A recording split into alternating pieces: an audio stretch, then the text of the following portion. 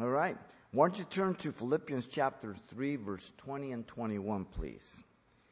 Philippians chapter 3, verse 20 and 21. And the message is entitled, Follow Godly Examples. And this is part 2. Part 1 was last week. In our last study, we looked at the first exhortation to follow godly men whose conduct matched the gospel.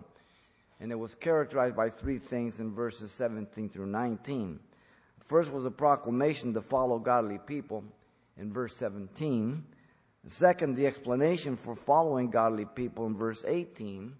Then you had the description of the ungodly people in verse 19. The explanation for the exhortation, we said, was twofold. The first explanation was presented as a negative reason to bring about positive results of godliness in the life of the believer in verse 18 and 19. The second is presented in the positive, which we'll look at tonight, verse 20 and 21. And then beginning chapter 4, 1 through 9, there will be other exhortations that will follow. So let's look at the second explanation to follow the godly example of Paul, including others, presented in the positive, that is marked by 3 reasons. Verse 20 and 21 says, For our citizenship is in heaven, from which we also eagerly wait for the Savior, the Lord Jesus Christ, who will transform our lowly bodies that it may be conformed to his glorious body, according to the working by which he is able even to subdue all things to himself. And so the 3 reasons are given to us here, which is the second explanation. First, the believer is waiting to go home, verse 20. Secondly, the believer is waiting for a glorified body, the first part of 21. And thirdly, the believer is waiting to experience that transition, the rest of 21. We begin here with the believer is waiting to go home. The longer you are in the Lord, the longer you feel more of a stranger in this world. Especially nowadays with the corruption and all the things that are going on at lightning speed. And I'm sure other generations that lived in such a time as ours in their nations, and depending on what point of history. But the gospel is light. This world is darkness. And when we come to Christ, our life changes altogether. Our perspective, our worldview. Notice the Apostle Paul declared to the Philippians that they were to follow Paul and others' godly example because of their present identity. Listen to his words. For our citizenship is in heaven. That's why we live godly. Paul understood clearly that though they were present on earth, they no longer belong to this world. The word citizenship means a commonwealth or state that people are joined or united under or to. The same word, but in a verb form, appears already earlier in chapter 1, verse 27, where it says, Only let your conduct, same word, but in the verb form, be worthy of the gospel of Christ. It refers to their conduct or manner of life of a citizen in heaven. Our is emphatic, placed at the beginning. There's a contrast between them, the enemies of the cross, and our citizenship. Their citizenship's here on earth. Our citizenship's in heaven. Great contrast here. The word originally described one who lived as a citizen of a free state, as a responsible partner who worked for the highest good of that community. We get our word politics from it. Kind of ironic, huh? Because politics, when it's not at the beginning of a nation, when it's pure and there's passion and there's goals, then it becomes corrupt. Philippi, as you know, was a Roman colony, and in spite of the long distance between the 2 cities, Rome and Philippi, they were citizens of Rome. It was a miniature Rome All Roman cities were constructed the same. If you've ever gone to Europe, to Madrid, Spain, you go to any Latin American city, this main city, they're all the same. Okay, the center of town, different things. So they were to conduct themselves as worthy citizens of Rome, even though they were so far. So here Paul says, now you should make that application to your citizenship in heaven. You're far away from home, but you still have to conduct yourself according to where you're really from. Paul reminded them that their citizenship was in heaven at the present time. The location is said to be simply heaven. The word basically means the vaulted expanse of the sky or the thinned out space. The Bible teaches that there are three heavens. The first heaven is where the birds fly. The second heaven is where the planets and the stars are. And the third heaven is where God dwells. And you can find the three heavens in Genesis, the opening chapters. And the third heaven you also find in 2 Corinthians 12:2, where Paul says, I know a man in Christ about 13 years ago, they're in the body, out of the body, I don't know. He was caught up to the third heaven and heard things not lawful to be uttered. That's where God dwells. Now, the context of our text is where God dwells. It's not where the birds fly. It's not where the planets are. Every believer on the earth is a citizen of some country. Whether they live in Europe, whether they live in Latin America or North America, they're a citizen here for a while in some country. Their allegiance is to that nation. Their loyalty is to the leaders of that nation. And the believer, wherever he may dwell, as a pilgrim and sojourner here, away from his true citizenship, will remain faithful to that nation and leaders wholeheartedly until that nation or those leaders contradict the Word of God. That's when we do not obey any government. It's very clear in Scripture. Every believer on the earth is a citizen of heaven then. Their devotion is to Christ, the Lord of heaven and earth.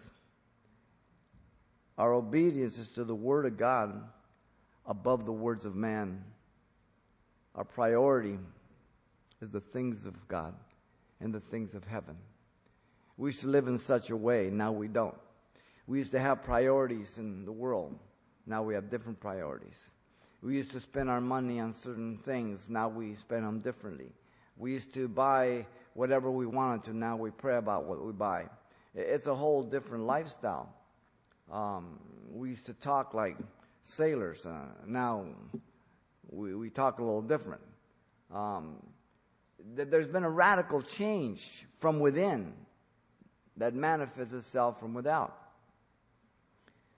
Then notice the Apostle Paul declared to the Philippians they were to follow Paul and others' godly example because of their present expectation, not only their citizenship, their identity, but their present expectation, from which we also eagerly wait for the Savior, the Lord Jesus Christ. Paul reminded them of their eager anticipation of Jesus. When we first got born again in the early 70s, late 60s, vans became a big thing. Everybody had vans, and we got saved, and that's when the Jesus movement was going on in Costa Mesa. And we would just fill up our vans and take a bunch of friends and young kids, and they get saved. And we only knew one thing: Jesus was coming. We carried a Bible, but we didn't know much of the Bible. We knew we were saved, and Jesus was coming. There was a passion. Jesus was coming. So we were not doing what we used to do. We were having Bible studies on Friday night, Saturday night, during the day, whatever it was. We were just reaching out to people. Jesus was coming. Now, if you have lost the passion that Jesus is coming, you're in trouble. Because that passion should never wane. It should grow. The longer you are here in this dark world, the older you get. You should feel more of a stranger every day in this world. Doesn't mean we hate this world. Doesn't mean we understand that there's darkness. We understand that it's different from our lives, but nevertheless, God has put us in this world to reach out to the lost. The boat belongs in the water. It's when the water gets in the boat that the boat gets in trouble. Okay? The phrase eagerly wait, means to expect fully and completely. It is made up of 3 words: to receive and welcome a friend who comes to visit. The second is to withdraw one's attention from things and objects. And thirdly, to be out, which intensifies the first 2, implying yearning. I mean, you're expecting, you're looking. You know, your friend says, you know, I'm going to pick you up in 10 minutes. You're ready in a half hour, and you're looking out that window. You're expecting, you're waiting. That's the picture. Jesus would be coming from heaven, notice. So their focus was to be constantly from that direction. Not earthbound, but heavenly bound. We used to be earthbound. That's what we lived for. That's what we worked for. That's what we collected. That's what we focused on. 1 Corinthians 1:7, Hebrews 9:28, looking to Jesus from heaven. He's coming. Do you believe that? If you do, then your life will demonstrate it. You will be living like a citizen of heaven. The tense is the indicative present middle voice. That means it is going on in the present and continuously ongoing as an expectation. The middle voice always indicates the individual being a participant and the one yielding to that. No one can do it for you. It is you who do this. The plural pronoun we refers to Paul, the Philippians, and every believer that will ever read this letter in whatever generation. You see, the thing that's great is that the Bible is the same in every generation. The church is the same in every generation, and there should be no difference.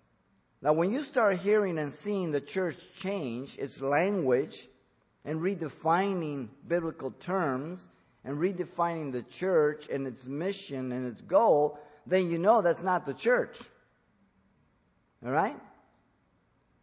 So you open your Bible and you listen to what people say and you examine if that lines up with the Bible.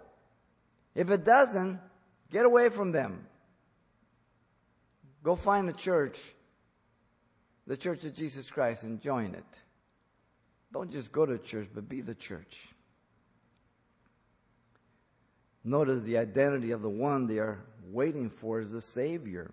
Soter, it means deliverer. The title was conferred to men who had befitted and benefited their countries as deliverers, like the Old Testament judges. The context here is the Savior delivered from sin and death. There is no article, and it's emphatic, referring to Jesus that follows, the Lord Jesus Christ.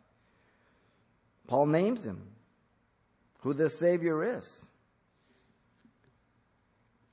Lord Kurios, title indicating a supreme authority, a master, the one who calls the shots. The word is used as a title of respect, sir, in Matthew 13:29. In Spanish and in Mexican families, Latin families, out of respect, the son will say to his father, Señor, when he calls him, Señor, sir, meaning he is the authority. Same thing, no different. The word is used of the master of the house in Luke 12:46. The word is used of a husband in 1 Peter 3:6 as a type of Christ, not as some despot.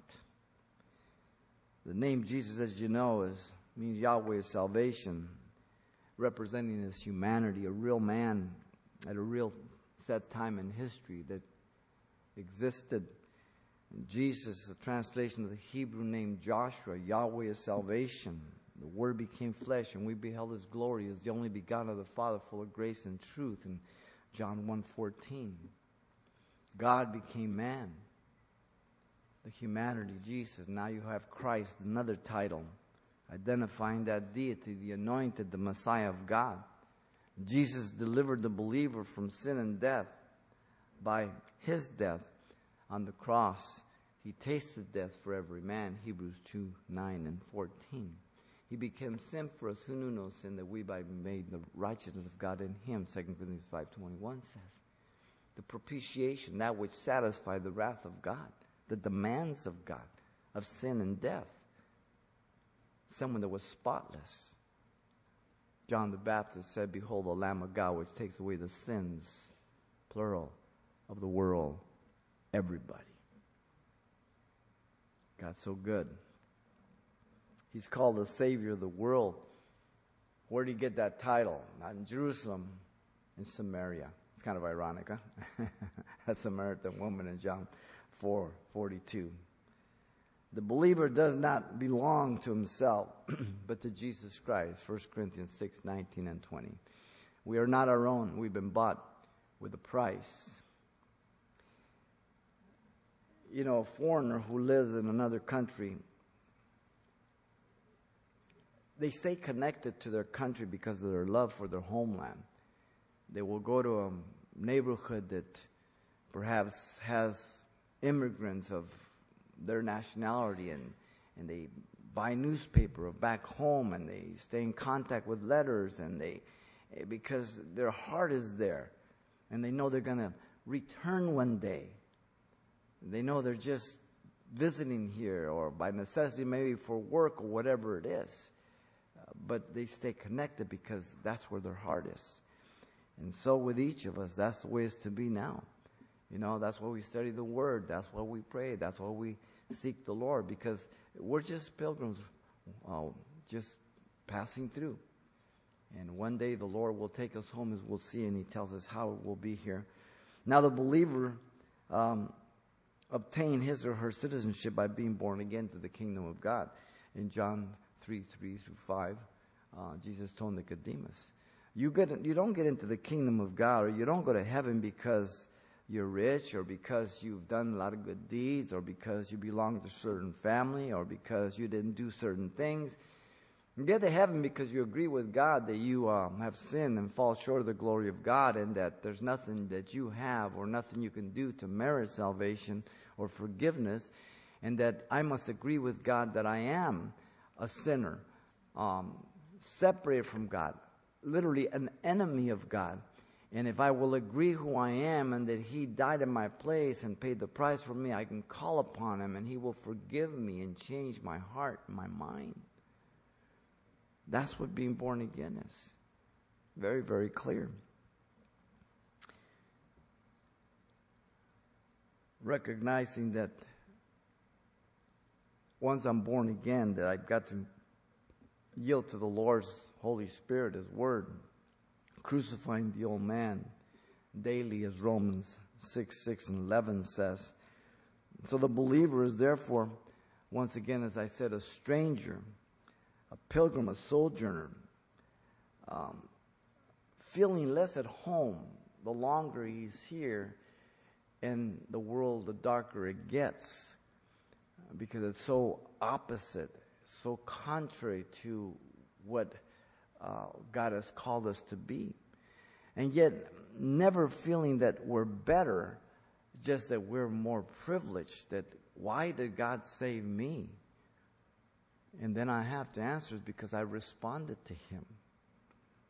That doesn't mean that I'm working for it. That doesn't mean I save myself. It means that God gives everybody one opportunity at least to be saved. Whether they accept Him or not, that's a choice. God doesn't force anybody or condemn anybody to hell without ever giving them a chance if they want to go to heaven. Because everybody deserves hell.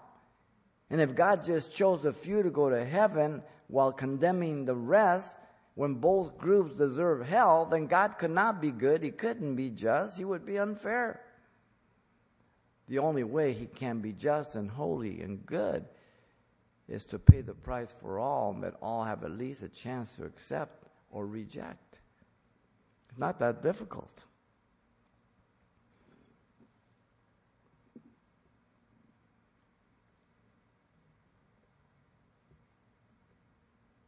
Enemies of the cross, he said, they live for this present world regarding their future.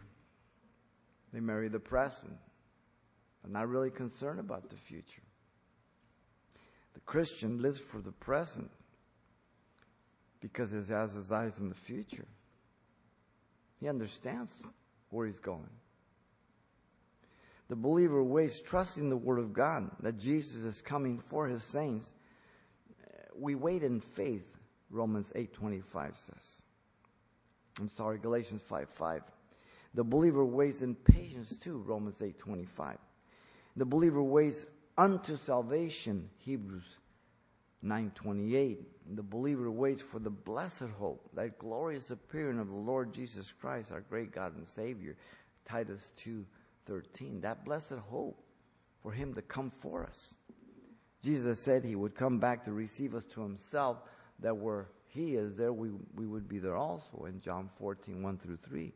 That's the first mention of the rapture. Jesus mentioned it. Jesus ascended up to heaven in a cloud, and the angels told the apostles he would return in the very same way in Acts 1:11. Jesus likens himself as to a man who's going away to a far country to receive a kingdom and return in many of his parables. And he warned the servants, watch,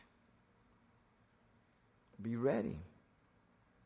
We have been saved, Ephesians 2:8 says.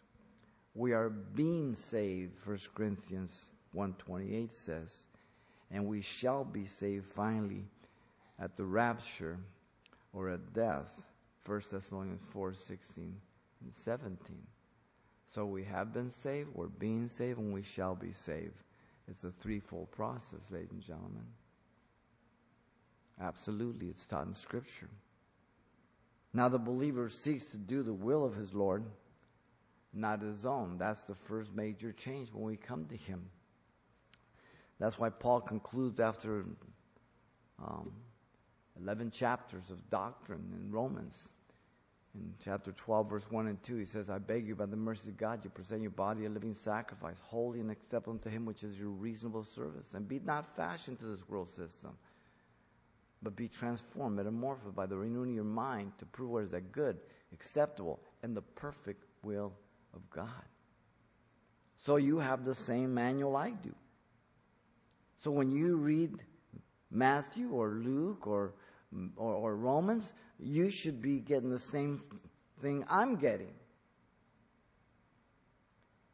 Because you have the Spirit of God, you have the mind of Christ, you have the Word of God. And therefore we should be understanding the same things. The Bible is monosyllabic. A child can understand it.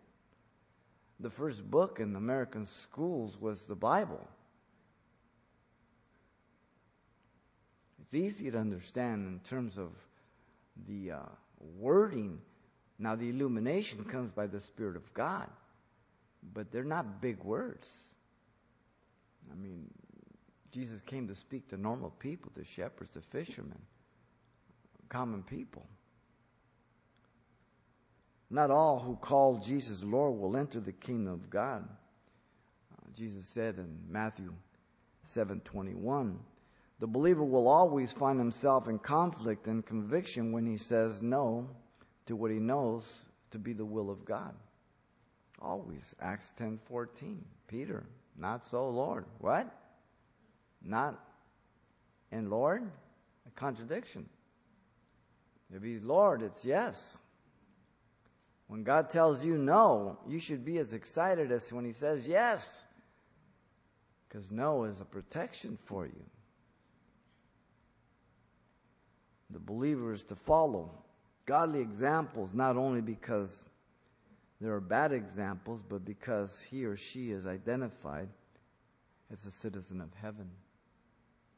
Listen to Romans 13:11. And do this, knowing that that now it is high time to awake out of sleep, for now our salvation is nearer than when we first believed.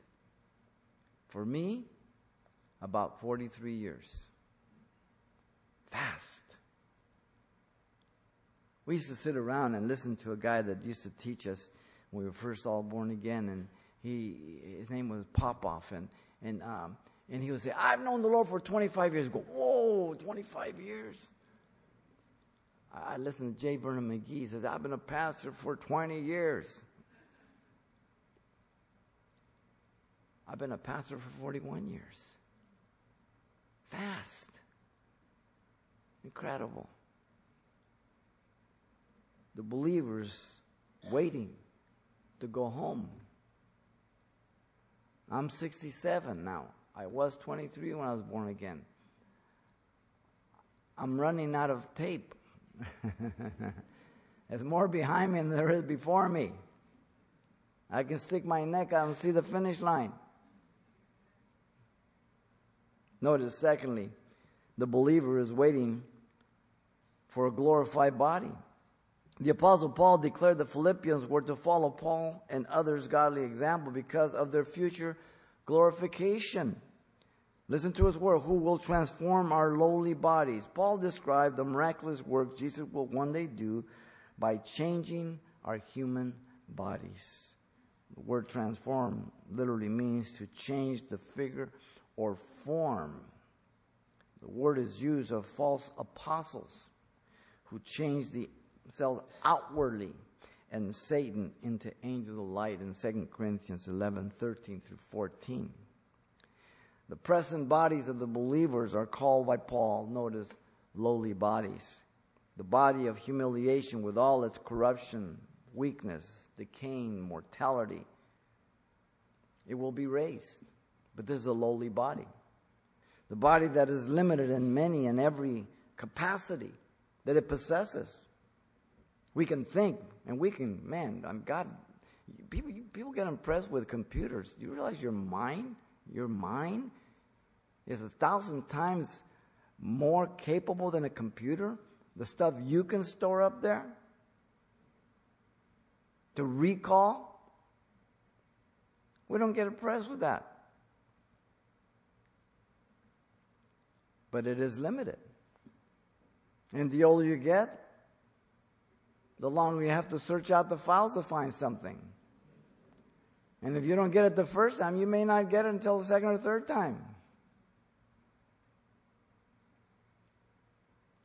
This body that is subject to this earth cannot enter heaven without a miraculous transformation of nature and molecular structure.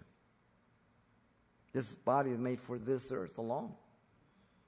This body can't even go underwater unless it has some kind of artificial protection with oxygen and that. And even then, you can't go too deep unless you're in some pressure capsulized module or something, because you'll implode. Paul knew the Greeks viewed the body as a prison for the soul, from which it would one day be liberated at death. But the Greeks lived for the physical body, as you know. They admired as well as worship a well-developed body, an aspect of being divine reflected in their sculptural statutes, just beautiful, ornate ones, always the bare naked body. They just thrived in it. They dedicated themselves to exercise in the gymnasiums. That's where the word comes from. Athletic games. They had no boundaries for sexuality, be it heterosexual or homosexual. They saw suicide as freeing of the soul from the body. Now, the Christian is not to have this view of his or her physical body. The Bible gives us a different worldview of our body and our soul and spirit. Regardless of what physical condition our body is in, whether I am healthy, whether I am sick, whether I am incapacitated, my body is a temple of God. It's not my own. I am never a prisoner in my body. As long as God allows me to be alive, breathing, on whatever state I am, be it through illness or accident, I am here by appointment. He is very well able to take my breath away anytime He wants. I have no right to do that. I've been bought with a price. I'm to glorify God in my body and my spirit, which are God's, 1 Corinthians 6:20. So I never see my spirit or soul as a prisoner of my body. And that's why we do not believe that suicide is allowed or a Christian practice. It is a pagan practice. It is a practice of absolute despair and hopelessness. That's the reason why we came to Christ, because we had no hope. If you're going to take your life, you should do it before you come to Christ, not after you come to Christ. Now you have the greatest hope. You were jacked up. Now you're saved. You were lost. Now you're found. God releases our spirit from our body when He chooses. The Bible says no murderer shall enter the kingdom of God. Many people say, yeah, but what if they repent? What if? What if you're wrong? Why would you take your life if you're a Christian? 5 people in the Bible commit suicide. You have Saul, his armor bearer, a Jewish king, Ahithophel, Judas Iscariot. You want to hang out with these 5? Not one of them was in good light with God at the time. I give you no hope for suicide at all as a Christian. And many pastors speak very positive on it. Woe to them, because the Bible speaks very negative 5 times on suicide. Be careful what you say about suicide, Christian. Be real careful. Notice Paul, the apostle, declared the Philippians were to follow Paul and others' godly example, because also of their future glorified bodies would be just like the body of Jesus. Not only are they going to be glorified, but just like the body of Jesus. He says that it may be conformed to His glorious body. So Paul gave the Philippians a vivid picture of the state of their transformed body here. The word conform means having the same form as another. Fashion is a good word. The body that Jesus had after the resurrection was a glorified body, as you know. The body was distinctly different from the one they placed in the tomb. And the root word for conform is morphe, the same Greek word that is translated form in Philippians 2:6 to describe the outward expression of the inner nature of Jesus, who being in the form of God. Same word. The body of Jesus before His death and burial had human weaknesses and limitations, as you know. He needed to sleep. He needed to eat. He needed to drink water. He bled. He died. Okay? Quite different after the resurrection. Paul knew that the body of Jesus went through a radical transformation after death and resurrection. The word glorious means magnificent, majestic, superior in the context here. Related to the old body, but a new body. Related to the old body, but with new capacities. Jesus was transfigured at His, and He was glorified in state, His condition on the Mount of Transfiguration, if you remember in Matthew 17:1 and 2. Which literally was a preview of the second coming. Moses and Elijah were there. They were speaking of His exodus of this world. He's glorified there. He's coming back. The glorious body of Jesus was fit for heaven and earth after the resurrection. Jesus made himself unrecognizable at the tomb to Mary, and she thought he was the gardener in John 20:19. Jesus could be touched. Mary clung to him.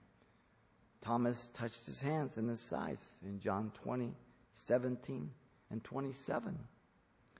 Jesus could travel in space and time instantly to Galilee. Matthew 28:7. Jesus also ate with the apostles. Luke 24:41 through 43 and John 21:10 through 13. And when he ate the fish, it didn't fall to the ground.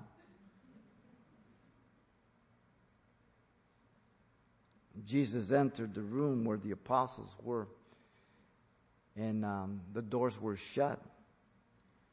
And being shut, he suddenly appeared. Whether he came through the wall, down the ceiling, or just appeared, we don't know. But he didn't use the door. So you have some similarities, but it's a complete different body. It's glorified. It's like when you plant bulbs, you go down to Home Depot or Lowe's or something, you buy some of these ugly bulbs, and you make a hole and you stick it in the dirt, and all of a sudden it sprouts up this beautiful, beautiful flower.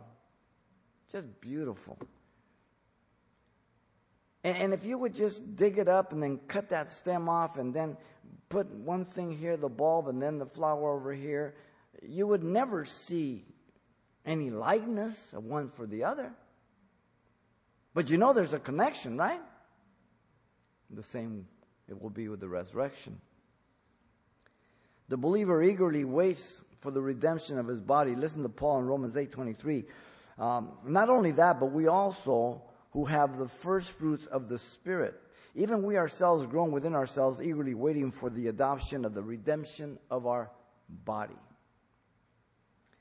The person who denies the resurrection of our bodies is denying the resurrection of Christ and implying God's word is false. Listen to Paul's argument as he tells the Corinthians, because the Corinthians were denying the physical resurrection, and they were Christians. Very dangerous. Listen. In 1 Corinthians 15:12 through 19, Paul says, "Now if Christ is preached that he has been raised from the dead, how do some among you say that there is no resurrection of the dead?" He's talking to the Corinthian Christians. He says, "But if there is no resurrection of the dead, then Christ is not risen. And if Christ is not risen, then our preaching is empty, and our faith is also empty. Yes, and we are found false witnesses of God, because we have testified of God that he raised up Christ, whom he did not raise up, if in fact the dead do not rise. For if the dead do not rise, then Christ is not risen.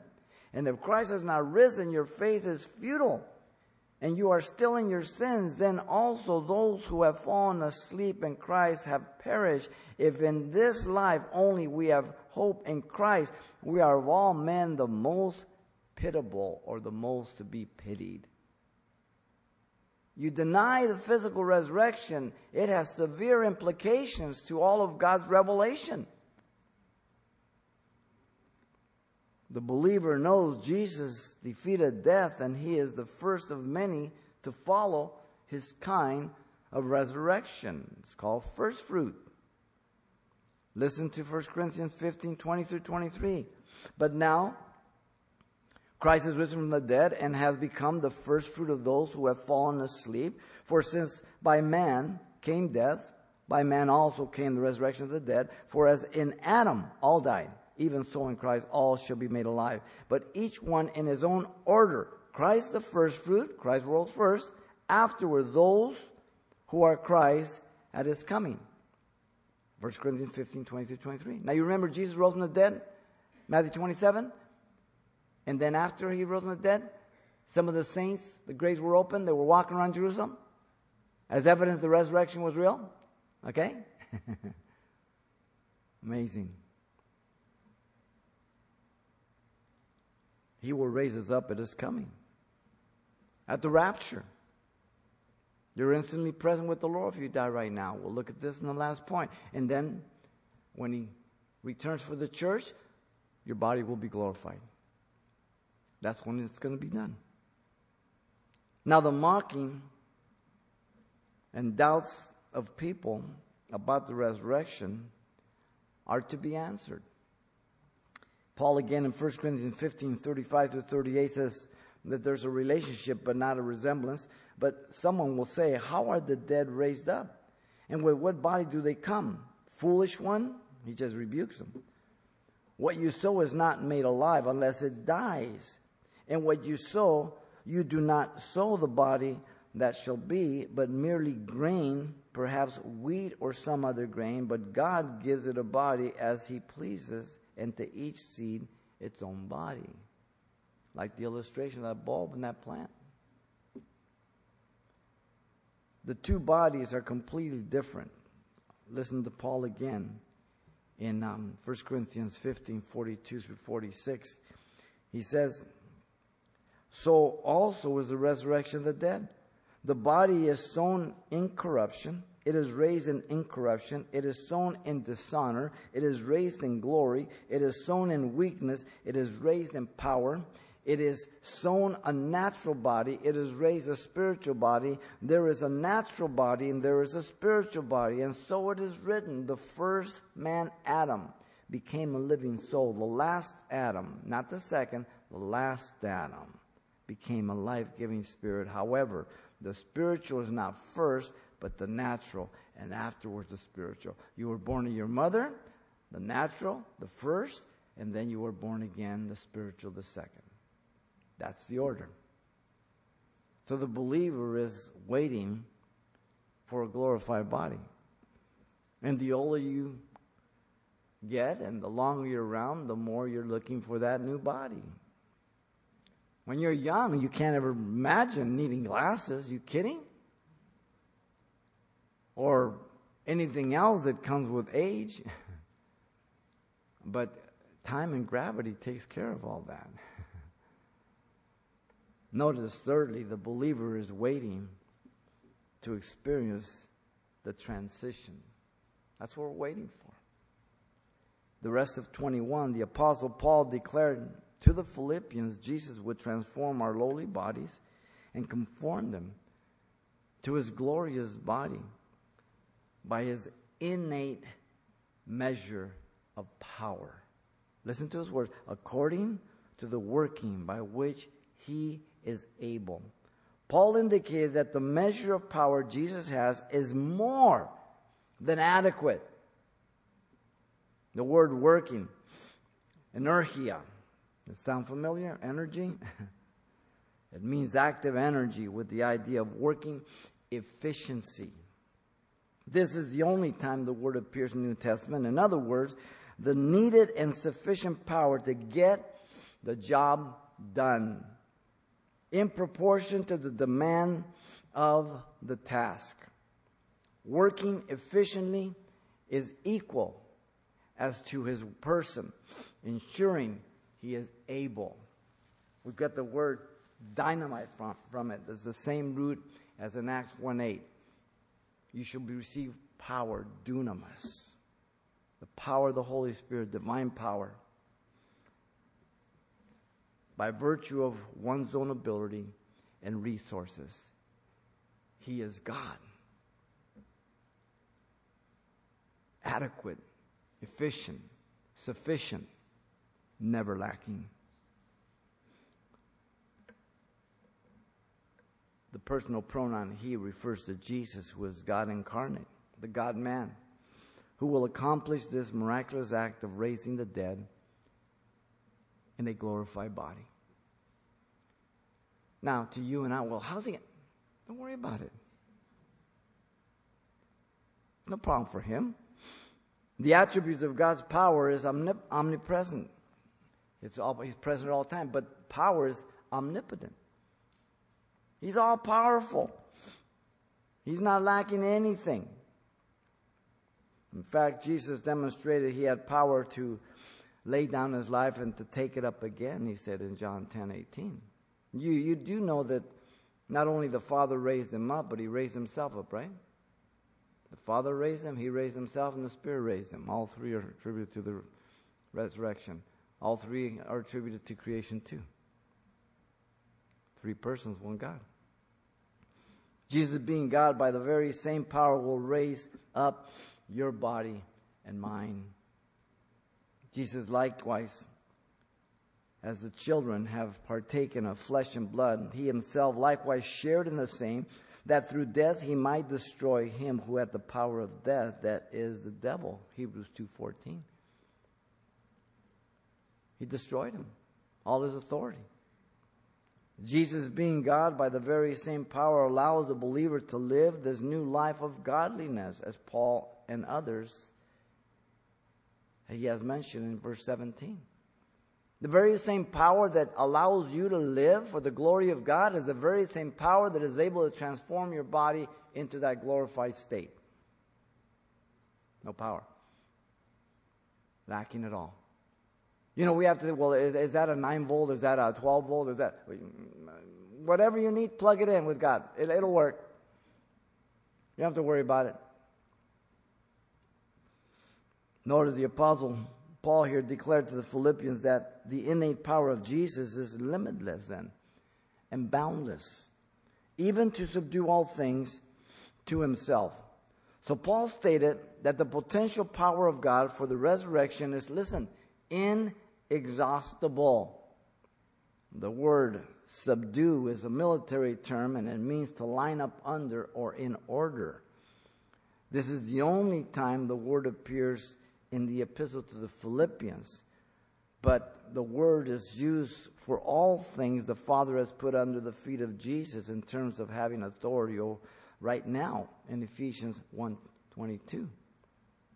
And also for a husband and wife submitting to one another in Ephesians 5:21 in marriage. The idea behind the word subdue is not one of forceful control that is unjust or brings harm, but rather for effectiveness. The picture is one of being more powerful than anything or person in existence. The picture is one of the efficiency of that power to make all things created work properly and people if they yield to God. The picture is one of the Creator who is greater than His creation. No problem for Him. You ever thought what it takes to keep the sun going? About the moon. How about the earth, 1,000 miles per hour? And having the nerve to hang it on nothing. How would you like to steer Arcturus or the Pleiades? Incredible. Notice Paul stated that the potential power of God is undeniably efficient. The tense of the word subdue, hupotasso, is the aorist active. This indicates a definite act of subduing to bring under order and efficiency in the past, and the ongoing act of subduing to bring under order and efficiency things and people. Ongoing. Things are in the control of God. People have to yield to God. God doesn't force anybody. It's a mind blower. God who controls the heavens, who can do whatever, He created everything. He does not force you. Wow. The number of things He is able to subdue is clear. Listen, all things to Himself, not just the resurrection of the bodies. There is nothing in creation that God was not in control in the past or in the present in creation, nor is anything or any part of creation more powerful than God. Colossians 1:16 and 17 says, "For by Him all things are created that are in heaven and earth, visible, invisible, whether thrones or dominions, principalities or power. All things were created through him and for him, and he is before all things. Listen, and in him all things consist. They're held together. Positive charges should repel. And they do. What holds them together? The atom. Colossians says it's Jesus. After the 1,000-year reign, everything goes up in smokes. Fire. God just tells the atom, release. Nuclear bomb. Everything material has a potential of blowing up. If you split the atom, that's what they did during World War II. Atom bomb. There is rebellion in humanity. Therefore, it divides people into two groups. You have those who presently repent and accept the Lord and yield to him under his rule and control, and those who rebel and resist to their own hurt. The scripture says, in this, the children of God and the children of the devil are manifested. Whoever does not practice righteousness is not of God, nor is he who does not love his brethren. 1 John 3:10. So there's two families. Family of God, the family of Satan. Children of obedience, children of disobedience. There will be one day all things subdued unto himself after the kingdom age. That's when it happens. In Corinthians, Paul says, 1 Corinthians 15:24-28, then comes the end, and he delivers the kingdom of God the Father when he puts an end of all rule and all authority and power, for he must reign till he has put all enemies under his feet.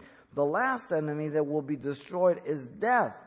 Death is cast into the lake of fire at the end of the white throne judgment. For he has put all things under his feet. But when he says all things are put under his feet, it is evident that he who puts all things under him is accepted.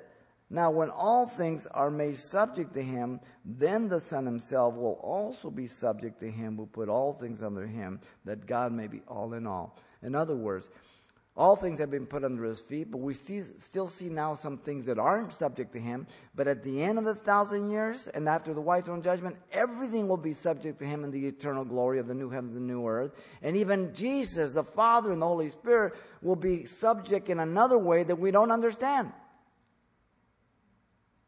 God will be all in all.